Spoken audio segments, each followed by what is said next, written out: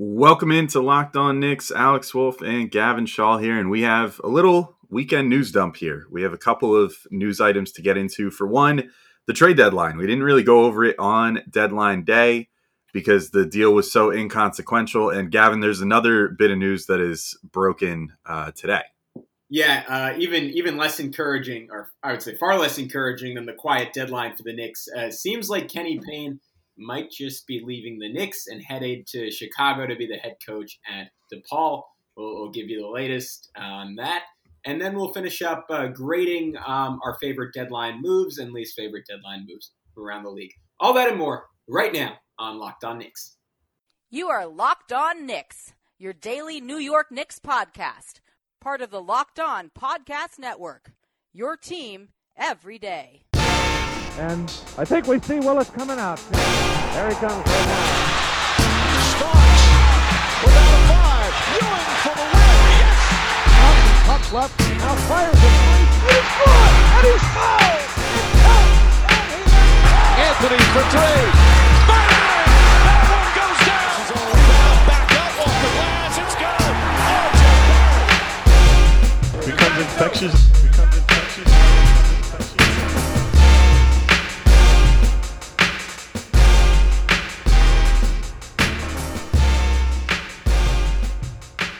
All right, welcome in to Locked On Knicks. Alex Wolf here. I am the editor-in-chief of Knicks site The Strickland, which you can find at thestrick.land. He's Gavin Shaw, play-by-play announcer and podcaster. Obviously, here we are on a podcast. And Gavin, there was a single move, which, I mean, I don't even think they wound up running the video. We do the little Locked On Now videos to, get into breaking news or immediate game reactions and stuff like that for the Locked On NBA channel. And I don't even think it ended up getting used because this deal felt like it was going to be a piece to something bigger. The Knicks traded for Terrance Ferguson on deadline day. Turned out being the only deal that they made. It sort of helped facilitate the move to get George Hill to Philly.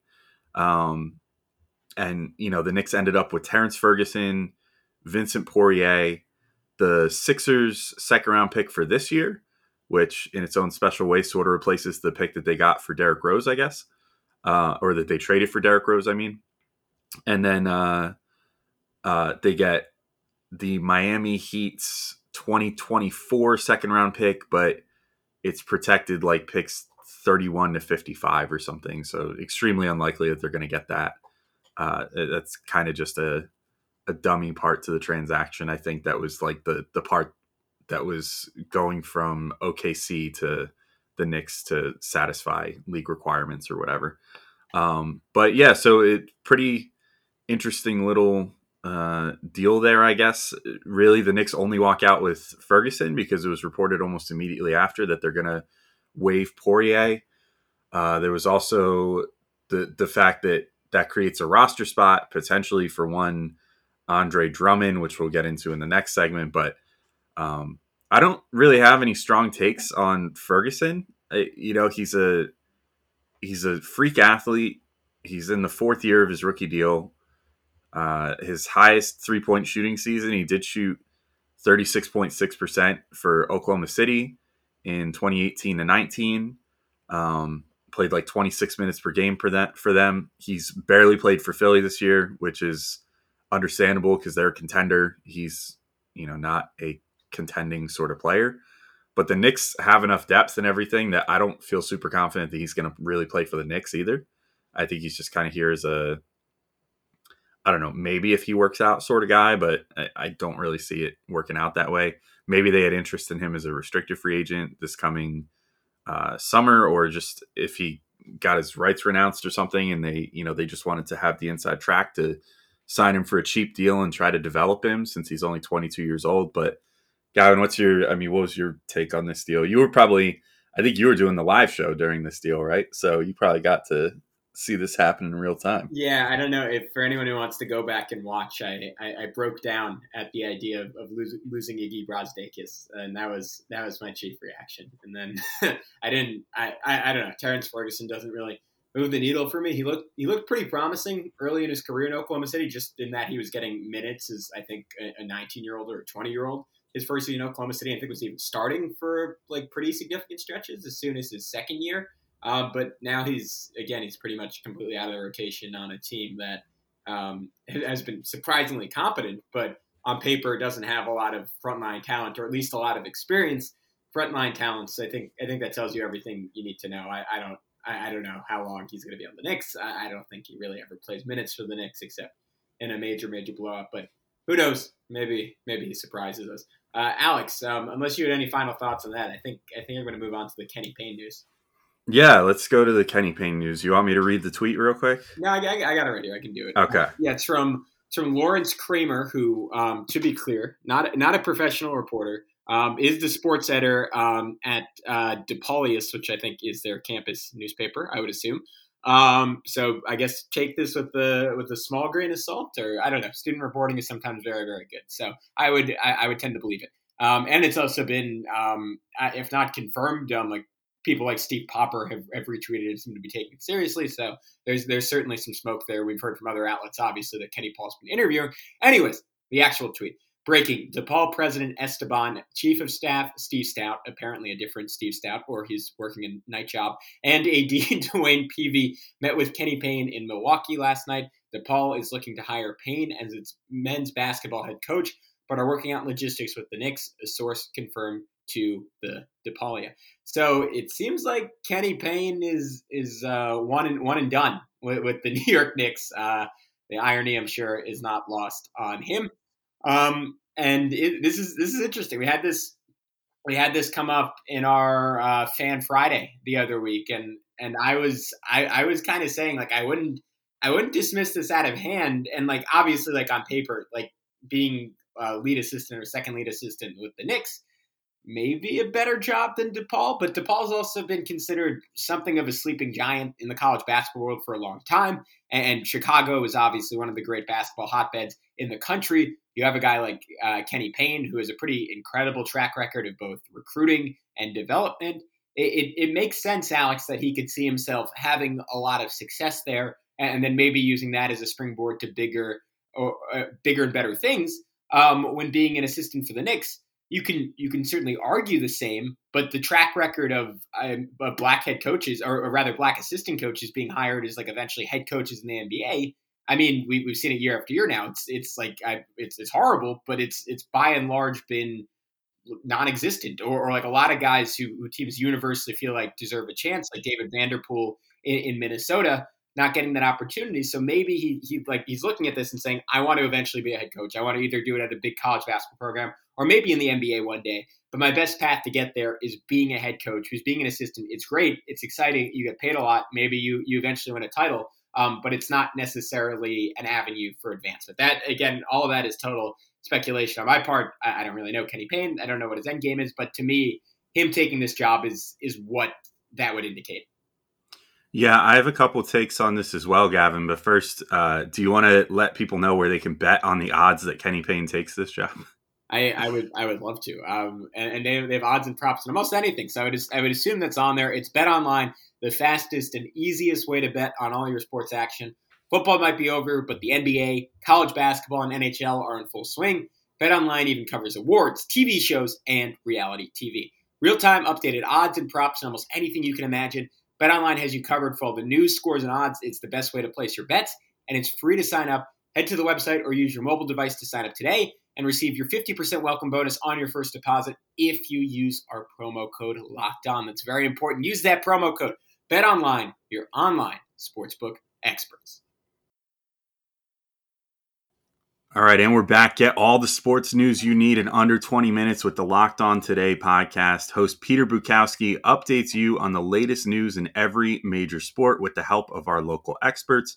Follow the Locked On Today podcast wherever you get podcasts.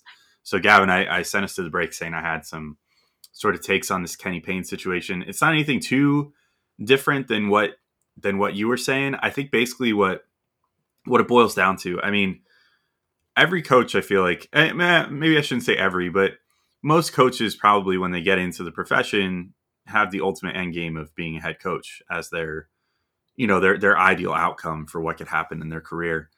So I don't think that Kenny Payne's any different. I think that he probably, took this job with the Knicks thinking, okay, well, I've been with John Calipari with Kentucky for so many years. I have built up a good resume. Like clearly he had a Rolodex of every like Kentucky big man in the NBA would speak super highly of him, and even the guards and everything else, even though he wasn't like the guards coach there, would speak highly of him and his development tactics and everything else.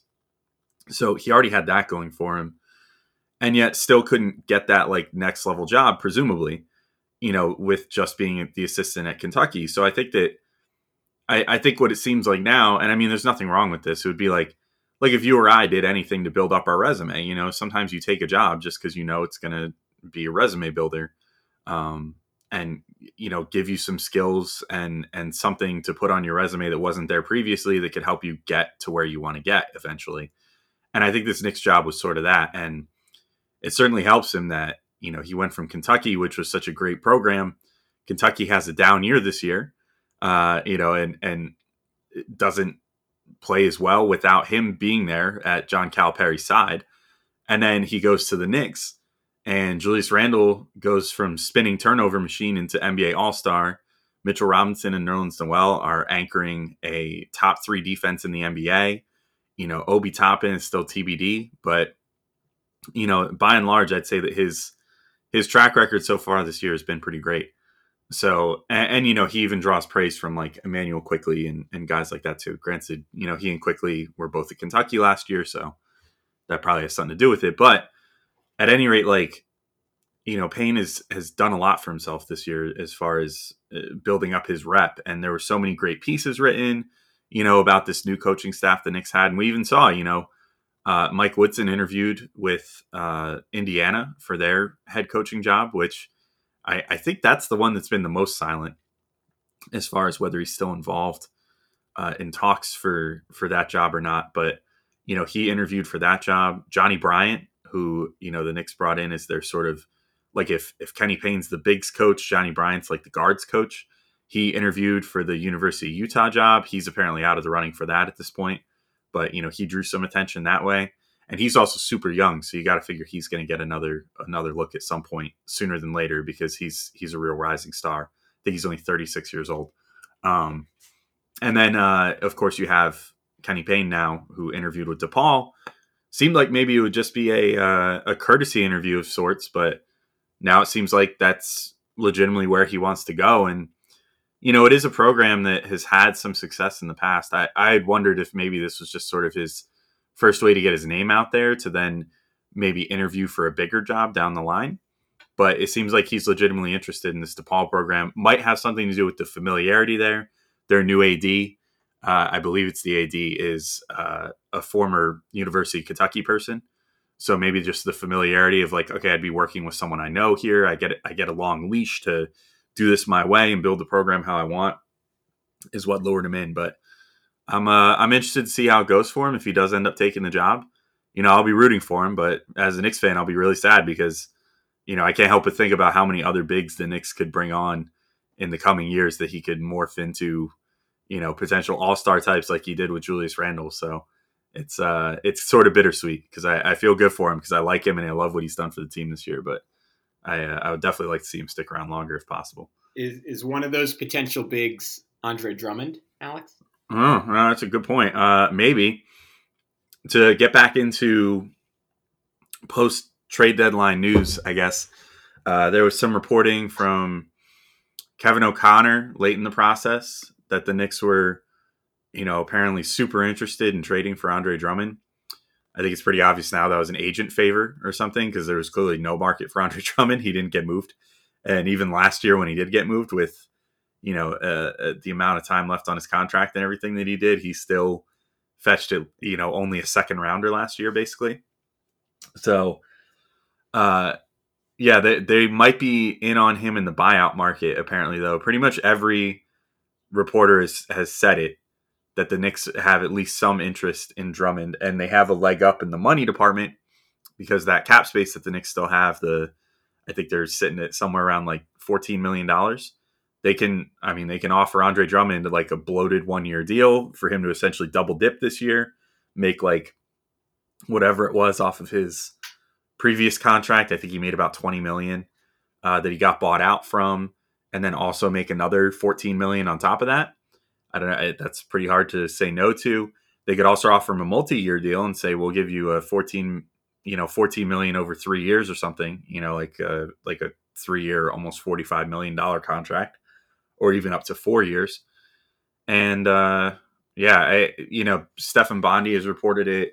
Mark Berman's reported it. Ian Begley's reported it. I think Steve Popper might have also had a report on it. So clearly a lot of smoke there, but he's also looking at Brooklyn and LA as potential landing spots, with LA, I guess, being the front runner there, the Lakers, I should say, not the Clippers. So, I don't know for sure if he's going to come to the Knicks. I don't know for sure that I would want him to come to the Knicks, Gavin. I don't know if we've really discussed this too much, but I've certainly talked about it privately. I'm maybe a little less against the idea than most people, but I'm also not totally for the idea. I don't know. I think if you could talk him into coming off the bench behind Mitchell Robinson, then it would actually be a really great fit, because I think that he gives you more than he's given credit for on defense, but then the rebounding, the passing, everything would be really useful in that second unit, I think. Whereas, if you bring him in to start over Mitchell Robinson, I don't know that I love it as much, because his finishing around the rim really isn't that great. Granted, some of it might be situational and stuff, like based off the fact that he's been given like the okay to just like go crazy and ISO and all this other crap. He wouldn't get that on the Knicks. He would play a more structured role, I think. But yeah, I don't know. I can't really get behind it if the plan is to pay him a bunch of money and have him start over Mitchell Robinson, or potentially have this be the thing that is where you let Mitchell Robinson walk or something. Like I definitely could not get behind that. So I guess we'll just have to see how the situation develops. But what are your thoughts on the whole Drummond thing? Yeah, I don't think it makes a ton of sense. I'll read out a great tweet from Jack Huntley, former multi-time guest on this podcast that I totally agreed with. Said, I'll say this and run Reed Drummond. I prefer him to Noel as a two-way backup, 5 to Mitch. The problem is his perception of his value and his perception of his role. So, and I think that's essentially the case you were making, Alex. Like, from a talent perspective, you'd put him ahead of Noel. You'd probably say, like, at this point, he's probably a better player than Mitch, even if Mitch is, I would say, significantly better defensively. It's more so, is he okay with the role you're going to give him? And when I say he's probably better than Mitch, I should say he's probably better than Mitch if he was willing to play the same role that Mitch has played all year, which is protect the rim, run hard to the basket, gobble up offensive rebounds, and just generally be like the best version possible of a complimentary big man. And that's never how he's seen himself. Like I saw a tweet today talking about his some quotes he had coming out of UConn, where people were comparing him to Dwight Howard, and he was saying, "No, I want to be Kevin Durant." Basically. And obviously that I know there have been like sort of similar to Mitch. There have been years and years of offseason videos of him shooting threes, and there were different points in his time on the Pistons where he experimented with shooting from distance. But he's never turned into that guy. But now he has some of the same issues that someone like Dwight has, like where he kind of wants the ball all the time, wants to post up a ton. And when his greatest skill in the NBA by far is as a rebounder, first of all, and then just finishing around the basket, even if that's a little bit down this year. That's what he does well. He's a giant guy who's a great athlete. That's kind of what's always made him, if not an actual star in the NBA, a statistical star in the NBA. So clearly you like that guy over Noel, even with everything Noel provides defensively, just because he has much better hands. He is a better finisher, even though Noel's a pretty good finisher. I would just give Drummond, just because of his size, probably the edge there. But he has to be okay playing that role, because I think we're both in agreement. Even if he'd put up better numbers than Mitch on offense, and there'd be things offensively that he does better than Mitch.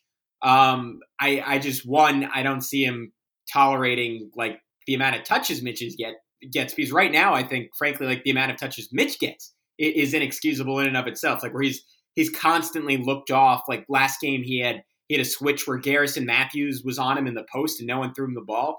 Like, Drummond is going to flip out if that happens. I don't really see it with Randall either, just because he's going to want post-ups, and that's going to take away what Randall does going towards the basket, and just with the Knicks' general lack of shooting. I think it would make sense with their second unit. I don't think it makes sense with their starting lineup. The idea that they would commit money to him over Mitch, like a guy who's younger, homegrown, and I know I've said it 3 times, but defensively just a better player. I ultimately don't think it makes sense. Though I have a feeling he's going to end up on the Lakers, or we've heard Boston is a little bit of a dark horse with him. But anyways, Alex, if people want to get big and strong like Andre Drummond, is there some kind of bar or something they could eat? Yeah, well, if there is one thing that Andre Drummond is, it is big and strong. And yeah, if you want to end up, 6'11", 270 pounds, whatever Drummond is, you can check out some Built Bars. And we have been telling you about Built Bars for a while. The best tasting protein bar on the market. Built Bar is the amazing low calorie, low sugar, high protein, high fiber, fantastic tasting protein bar with 100% natural chocolate on all their bars. And now is the time to find out which bar is the best. It is Built Bar Madness.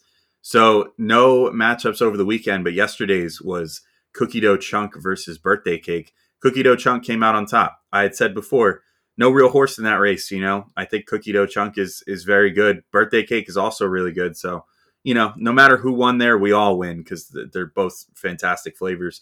The big upset for me was Mint Brownie over Coconut Puff. Clearly, Mint Brownie's got a big following here. I think that really kind of screwed my bracket up a little bit going into the Flavorful Four. And now our final matchup, which will be coming up on Monday to set the Flavorful Four field. I don't know why they called it that. It's so hard to say Flavorful Four that many times in a row. Is Coconut Brownie Chunk versus Caramel Brownie. It's got to be Coconut Brownie Chunk here. Probably the best flavor in the whole Built Bar lineup. So get out there and vote for that on Monday. And then we'll have our Flavorful Four set up, which would be Cookies and Cream versus Cookie Dough Chunk, Mint Brownie versus Coconut Brownie Chunk, as long as Coconut Brownie Chunk wins. My pick would be Cookies and Cream versus Coconut Brownie Chunk in the championship. But we'll see how that all goes over the next week here. But if you want to vote on these fantastic matchups, go to BuiltBar.com or to @bar_built on Twitter to check out the day's matchup and place your votes. And if you decide to pick up maybe a Flavorful Four box of the consensus 4 best flavors in the Built Bar lineup, head to BuiltBar.com and use promo code LOCKED15, and you'll get 15% off your next order. Again, that is LOCKED15 to get 15% off your next order at BuiltBar.com, and check back to see who won today's matchup and who will become the best tasting protein bar. Get more analysis on the top prospects available in this year's NBA draft with the Locked On NBA Draft podcast, scouting reports, draft rumors, mock drafts, and full coverage of March Madness 4 days a week from credentialed draft experts. Subscribe today and follow Locked On NBA Draft. I'm excited about the draft. You're excited about the draft, Alex, but right now we just culminated trade season. Up to you. Do you want to throw me one of your favorite moves from this deadline, Alex, or maybe even your least favorite move from this deadline? Yeah, I'll throw out my least favorite one first, I think. The Victor Oladipo trade. Easily the worst trade of the deadline to me, mostly because of what it meant for the trade that preceded it. So obviously Victor Oladipo came to Houston as part of the James Harden package, and I think that they vastly overestimated what he would be worth. Like, I think that they thought that, this is going to be easy money. Like, we'll bring in Oladipo, we'll let him play for us for a few weeks and be like featured, and then we'll just flip him again and get like another first round pick to add to the James Harden trade, essentially. And what they end up getting is Avery Bradley, Kelly Olynyk, and a draft pick swap for this year, if I'm not mistaken, which is utterly useless because Houston is horrible and Miami is going to be in the playoffs now. Like, you basically just handed them guaranteed, like, you guys are not missing the playoffs now, even though things were a little rocky to start with injuries and everything else. They're locked in now. So really, essentially what it comes down to is that the the Rockets could have had Karis LeVert and Jared Allen, but instead rerouted those guys during the Harden deal, which I think rerouting Allen wound up getting them an extra first round pick, but it's like the Pacers first round pick, or someone, a not as good first round pick in theory. So they got a first round pick for Allen and then rerouted LeVert to get Oladipo. And so essentially you took what could have been Jared Allen and Karis LeVert, which Allen has been playing great for Cleveland, and LeVert, was playing great for the Nets. Now has been, sitting out while he deals with the health issue that was uncovered by his physical. But, he's on a somewhat affordable contract for a pretty efficient scorer and everything else that playmaking and everything else that he brings to the court. Instead you get Avery Bradley and Kelly Olynyk and the right to swap first round picks with the Heat and a low first round pick. So I think it just speaks to how bad that front office handled that James Harden trade. They obviously they came away with their ultimate prize, I guess, of all the first round picks and swaps from the Nets, but the moves they made around the margins were not smart. And I think they were kind of like too thirsty for picks to the point that it cost them two really talented players that would have been great for this rebuild that they're trying to get together. So I think the Rockets bungled that, and that was easily my worst deal of them, I think.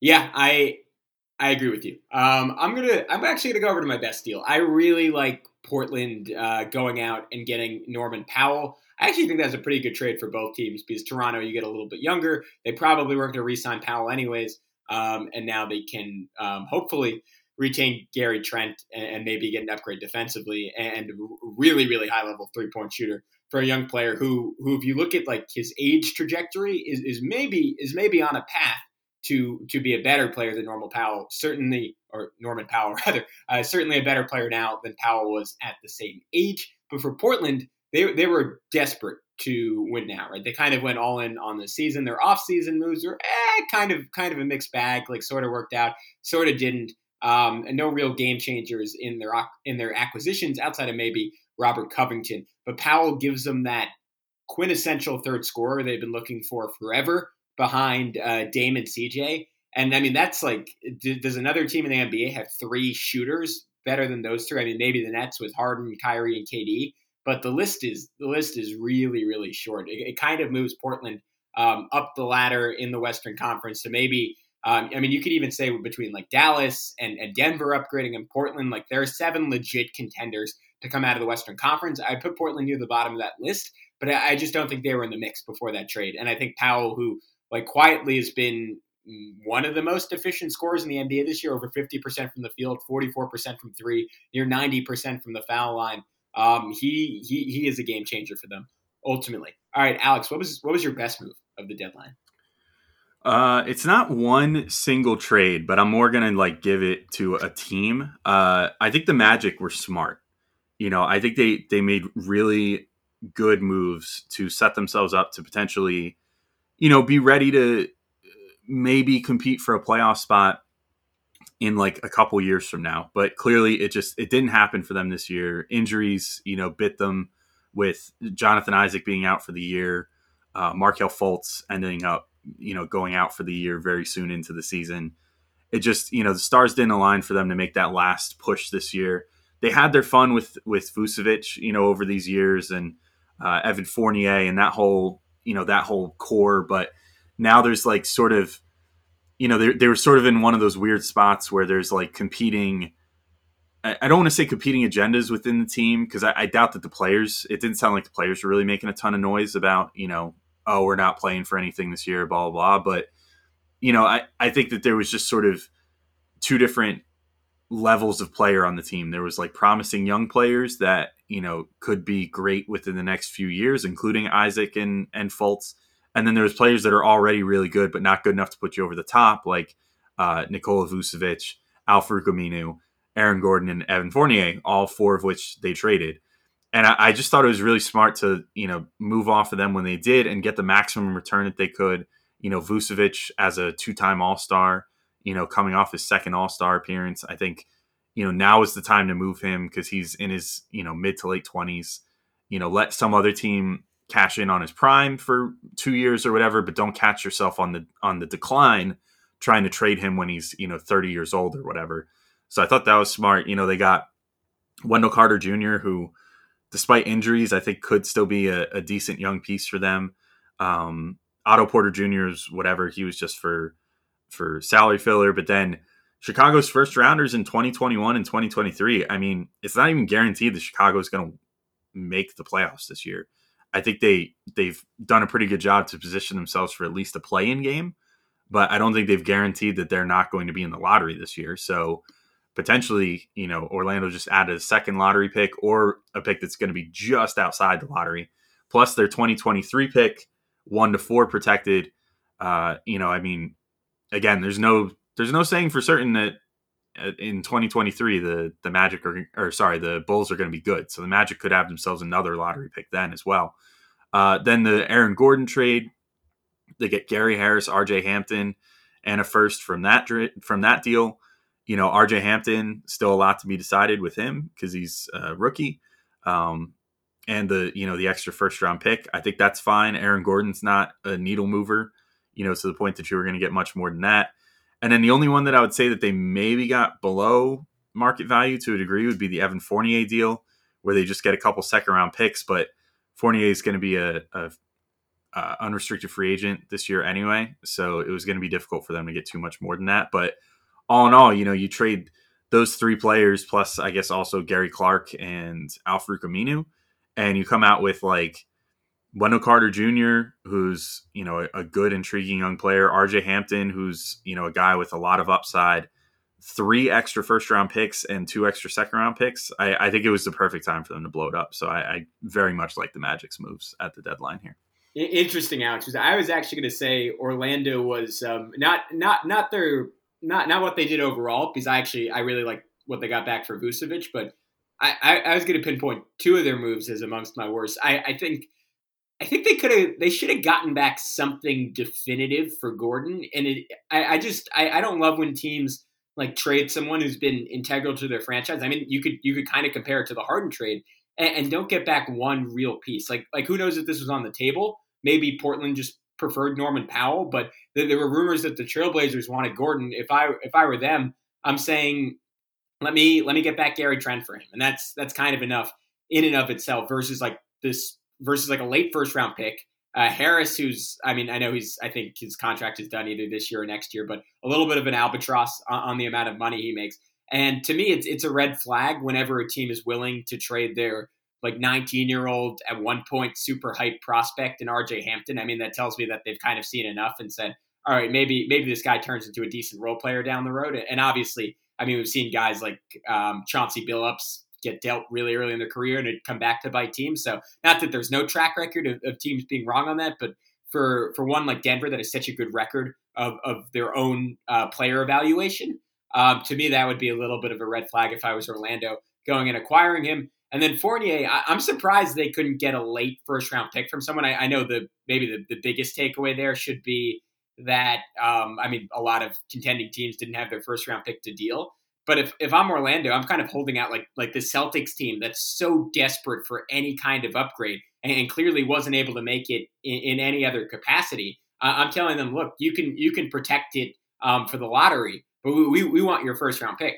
If we're giving you Evan Fournier and 2 second round picks, I mean, it just doesn't really do anything for me. Like I would have been willing to walk away versus taking 2 second round picks for him. But anyways, Alex, I think that's, unless you have a quick response, that might be a good note for us to wrap up on.